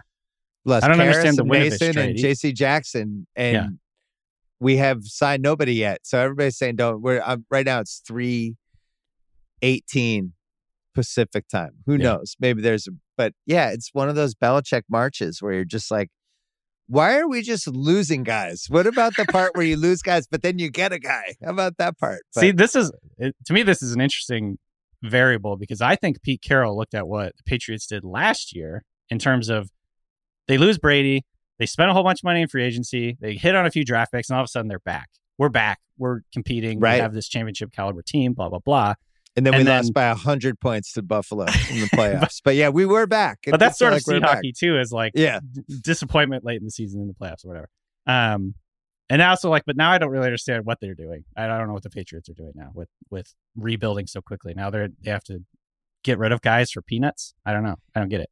Yeah, they almost seem like it's like when Kyle goes to the frolic room and he's in a great mood and he just starts buying people drinks. That was last year's free agency spree.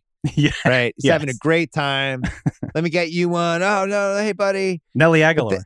But then like 2-3 hours later, you start just getting a little tired drunk. Yep. And now it's like not as fun anymore. And Belichick this year, it seems like he's tired drunk from the last spending spree from a year ago. And now it's like this is the reckoning of I've got to get an Uber soon. It's like, oh my God, how much did we give Nelson Aguilar? What? Jalen Mills is now our number 1 quarterback. I got to get an Uber. That's my fear. I really hope there's a plan. I've learned every Patriots fan has learned, look, fight off the demons. Right. Just trust the process. We've won 6 Super Bowls. Don't complain. This is how he does stuff. But it's weird to just lose dudes. And then also, you look at Tampa, who is going the opposite way. They re-signed Davis. They got Russell Gage today, who I actually liked. He's pretty good. Had him on some fantasy teams. He's quietly really good, Maybe not really good. Pretty good. Kappa Jensen, they got, even though they lost their all-pro guard. What is Marpet doing? He's going to, what is he going to be like? He's going to college or going to med school or something? Is he? I don't know. I didn't hear that. All I know is he retired. Right. Yeah. But they were able to replace that, and they tendered Godwin. So they're lined up. Everybody was kind of like, everyone felt like last year might be the last year of the run, but now they're at least set up for one more year. Am I 100% convinced he's going to be the QB? No. Right. This is what I'm interested in hearing more about, the San Francisco thing. I want somebody to write here's my request, people on the internet. Write the piece about if Tampa can trade Brady at some point during this process to San Francisco. Is there a time during this offseason where that has to happen? Is it like after June 30th? Does it become easier in July? Did they already miss the window? Is it now hard? What is the right time? I think he's going to end up in Tampa because when the center came back, that made me think, oh, maybe this San Francisco thing. But he wanted to go to San Francisco. I will take it to my grave. That's how all this started. I think I agree with you though. Like the reason I would now be skeptical that it happens is because they're getting the band back together, and ostensibly because Brady's back, right? Like let's run this thing back, and it seems like he's recruited these guys. But what did we learn? What have we learned about professional sports in the last decade? Like James Harden. Oh, he's not going to leave Brooklyn. He just got there. That would be crazy. I don't trust anybody anymore. It's really kind of sad. Like I wouldn't be shocked if in July he's like, you know what? I want to go to the Niners. Now, from the stuff I've heard, he does like living in Florida. Family's there, whole thing. And I think once the San Francisco door was closed and locked by everybody, the Arians piece, we'll see what happens with that. But I think I also think it's one of the weirder stories. And it speaks to me more of like what's going on with his inner circle. Who does he trust? Who does he bounce stuff off of? Does he just have a bunch of yes men around him? Like who, if you thought you might come back, why retire in the first place? What was the point?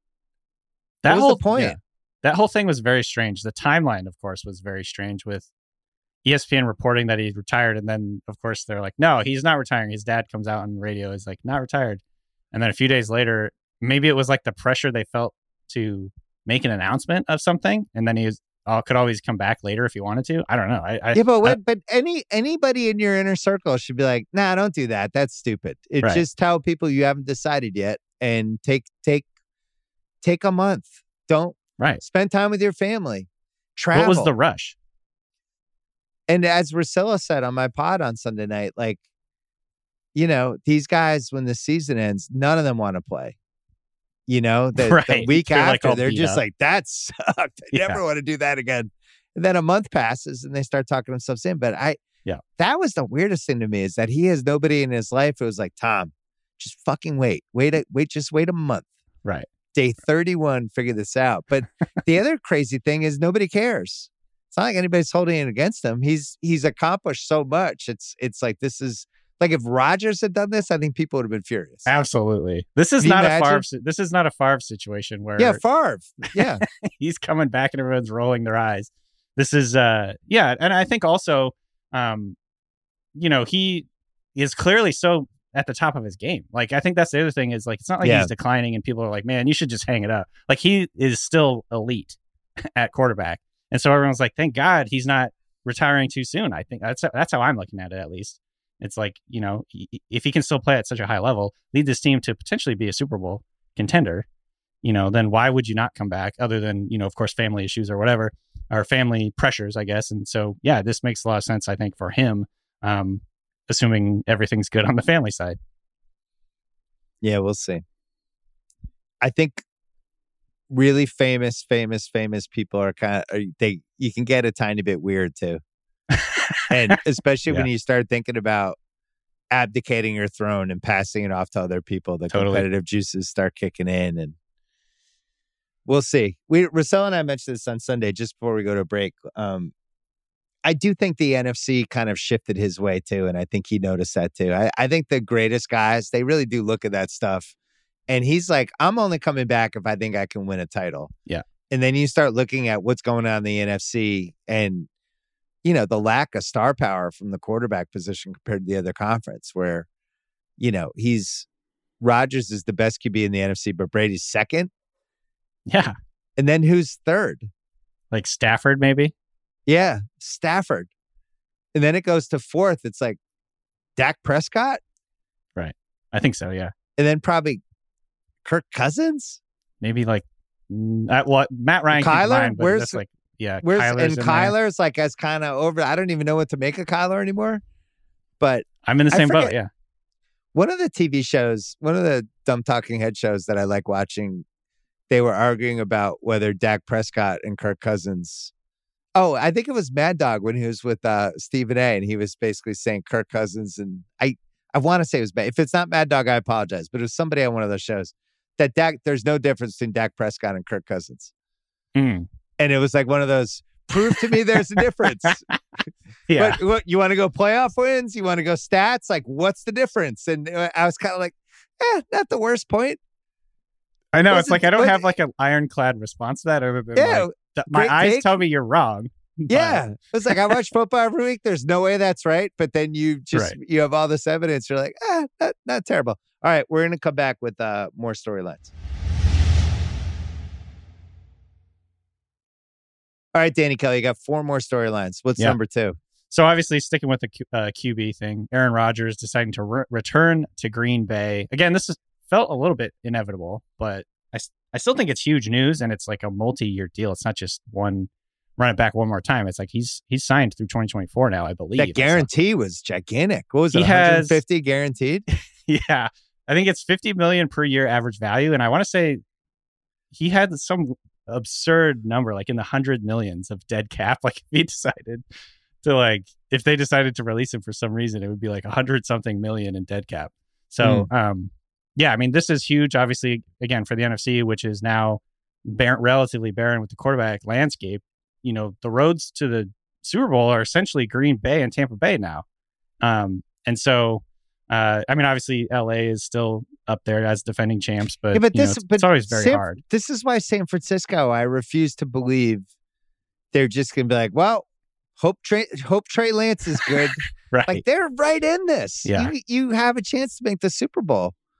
So, they've already committed to trading Jimmy G, but would you be shocked if they did a 180 and just said, we're actually not trading Jimmy G? No, that's actually what I was going to ask you. Is like, what are the odds now that they just decide to continue going on with the experience over the raw Trey Lance, who can obviously bring a lot of different things in like the run game and all that stuff, but obviously still very raw as a passer. And so are they going to want to take a risk on that? Sounds like Jimmy G. I don't know if Jimmy G wants to come back, though. He's like sick of it. Yeah, I mean, he's already said goodbye. Yeah. There's still some teams that really need a quarterback, a little bit desperately now. Not Deshaun's back in, who we'll talk about at the end of this, but there's still a couple pieces. But, Pittsburgh just going, we're just going to sign Trubisky. Like, that's right. To me, that's the worst case scenario. Like, we know Trubisky is not a playoff quarterback. There's no scenario where he wins multiple playoff rounds for a playoff team. It is never happening. Right. He's like a slight upgrade over last year, Big Ben. Right. I think I'm more positive about him than I was about Big Ben. But I actually think you're right, because Big Ben was horrific. I mean, he was terrible. Yeah. But like Trubisky, at least you can like run around. The problem with him is you can design the whole offense for him, but in 2 seconds the play has to work, or else that's it. He can't ad lib. Right. He's like, the accuracy thing still worries me. Like, you can design a scheme that'll get guys open, but like consistently hitting the open man is like an issue. Not even worth talking about Trubisky. So with Rodgers, you're thinking it is lined up yet again, but then they have this Devontae Adams issue with the franchise tag. Yeah. Adams apparently will not play under the franchise tag. They've got him franchised this year. I think it's going to work out. I think it'll be fine. Like, Adams knows, that his best chance of, number one, having a Super Bowl is probably in Green Bay. And then number two, like, his stats are going to be the best in Green Bay. It's going to help him make the most money long term. And his connection with Aaron Rodgers is like so important. I don't understand why he would want to leave, other than, purely just this is a leverage play to get the big long-term contract that he wants. Here's what I don't get. And this is, I think I really understand the NBA salary cap. I totally get it. The NFL salary cap is this amorphous, confusing. Right. I don't understand it ever at any point. And I don't care how much it's gone up. I don't understand how a team that has a 53-man roster can pay Aaron Rodgers $50 million a year and then pay Devontae Adams as the highest wide receiver and have those two guys on the same team. I just don't understand. I know like they do all the shit and signing bonus and then it moves over and like all these chicanery with it. I just don't fundamentally understand how you could, like, if we did that if we were in like a fantasy football keeper league and you had those two guys, you're just doing that. And like, all right, my third receiver is going to be like, a $1 guy on Jacksonville. Exactly. It's real stars football, and you can kind of maneuver it. But how are you going to do that with those two guys? I think in this case, because I think you can push things out 3 years, right? They're just going to kick the can down the road as much as humanly possible, because they know like right now that they can win with Rodgers and Devontae Adams, and they'll just figure it out later kind of deal. And the cap is rising. It's going to continue to rise, I believe, by pretty significant jumps each year. So you can have guys, you can have a quarterback with like a $50 million cap hit 2 years down the line. And that sounds like a lot right now, but it's not going to be quite as much relative to the cap, obviously, as it will be down the line. So I think that's just the way that they're approaching it, is just kick the can down the road. Aaron Rodgers is 38 years old. He's going to be here at least 2 more seasons, I think, and then probably 38 years old and getting weirder. Yeah. He's a weird 38.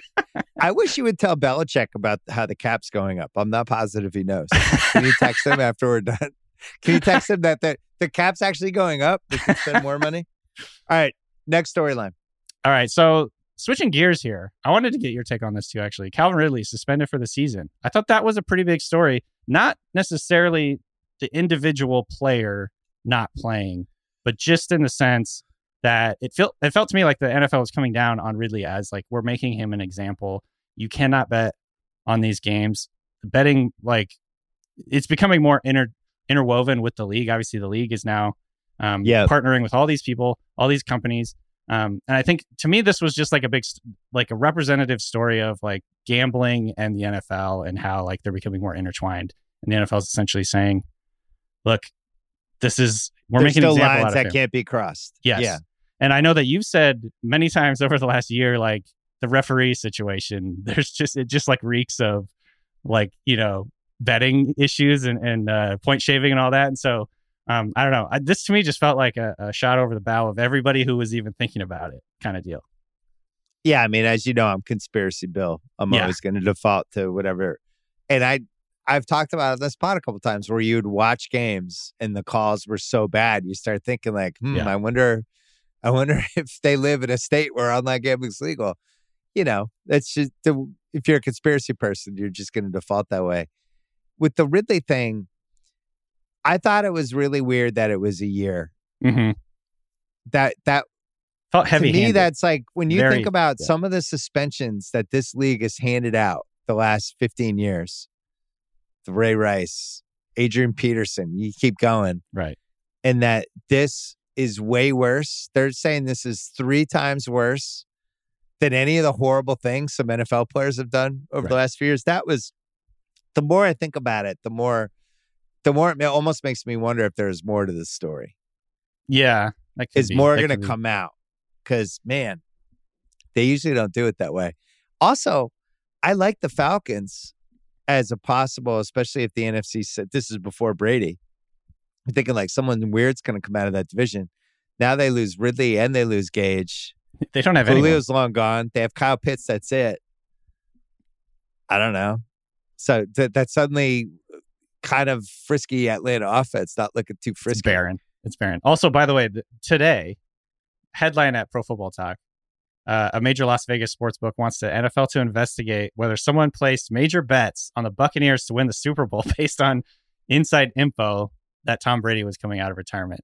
It's because there was like 4 or 5 big bets placed on the Buccaneers who had, really long odds to win the Super Bowl after Brady retired. And so like, this is another thing. It's just like, to me, the betting interwoven with the NFL and how that in the direction it's going. You're right. I just thought this is like a big story. It's going to continue to just be a big story, and the way that the NFL deals with, and I think actually the one wrinkle that was interesting about this Ridley story was the way they caught him was basically like a system that the NFL and the sportsbooks put in place where they're flagging suspicious gambling, like,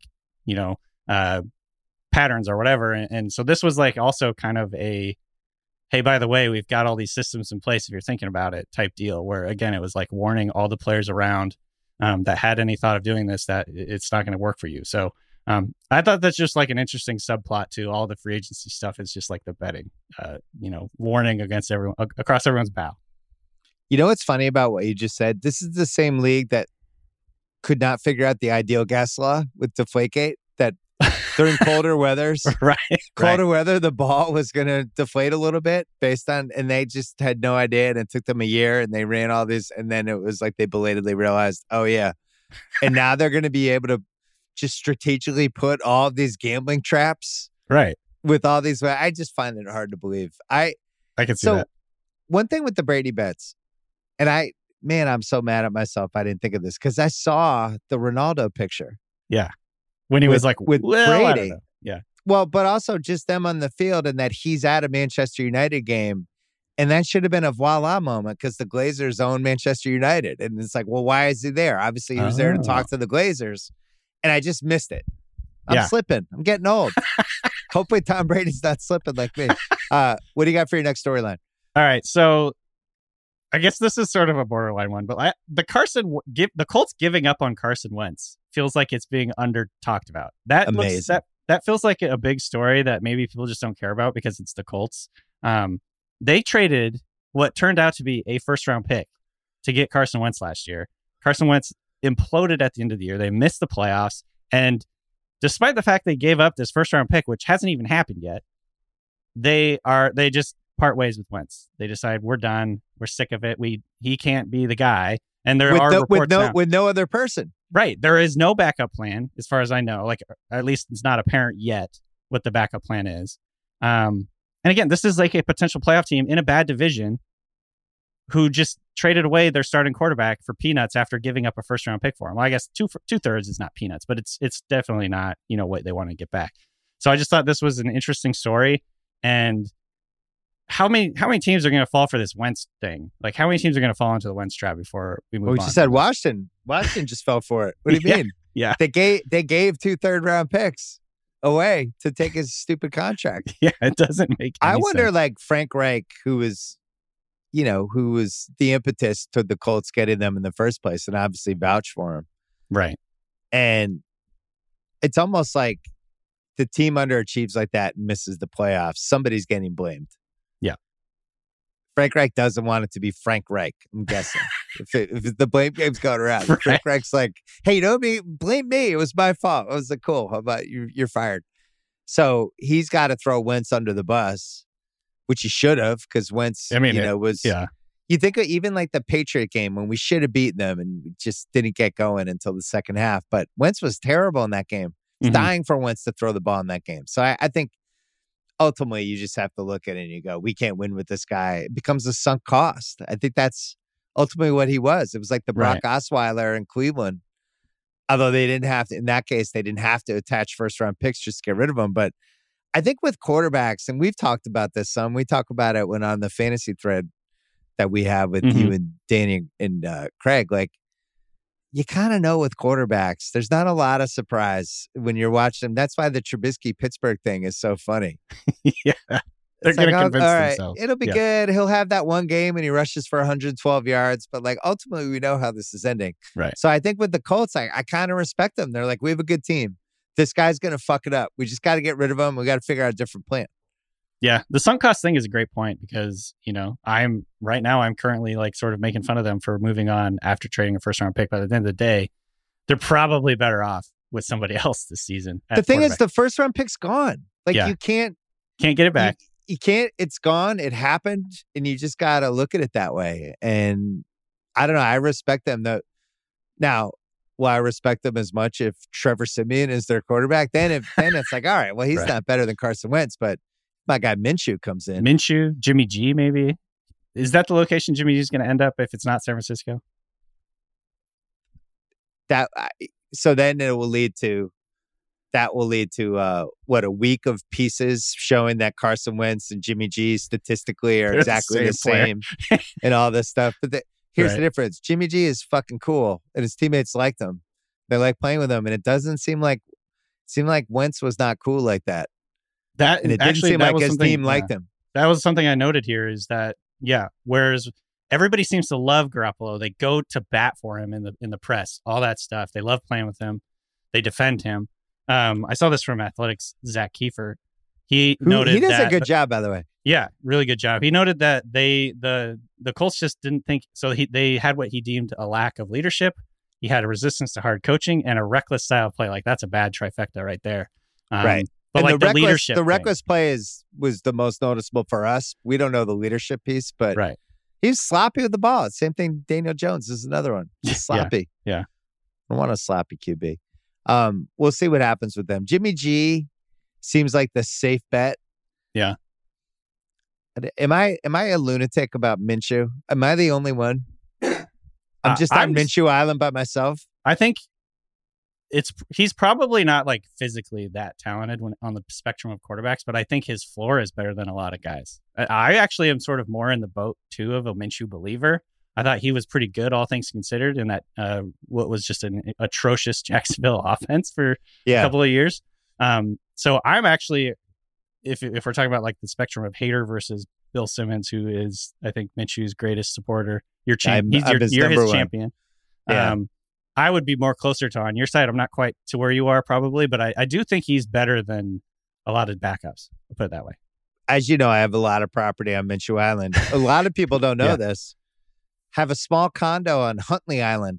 Ooh, I like that too. Yeah. I like that dude. That's the kind of guy, like if the Seahawks traded a 3rd round pick for, like that could be a 2nd round pick if he has 16 starts. I think the Seahawks fans talk themselves into that one quick.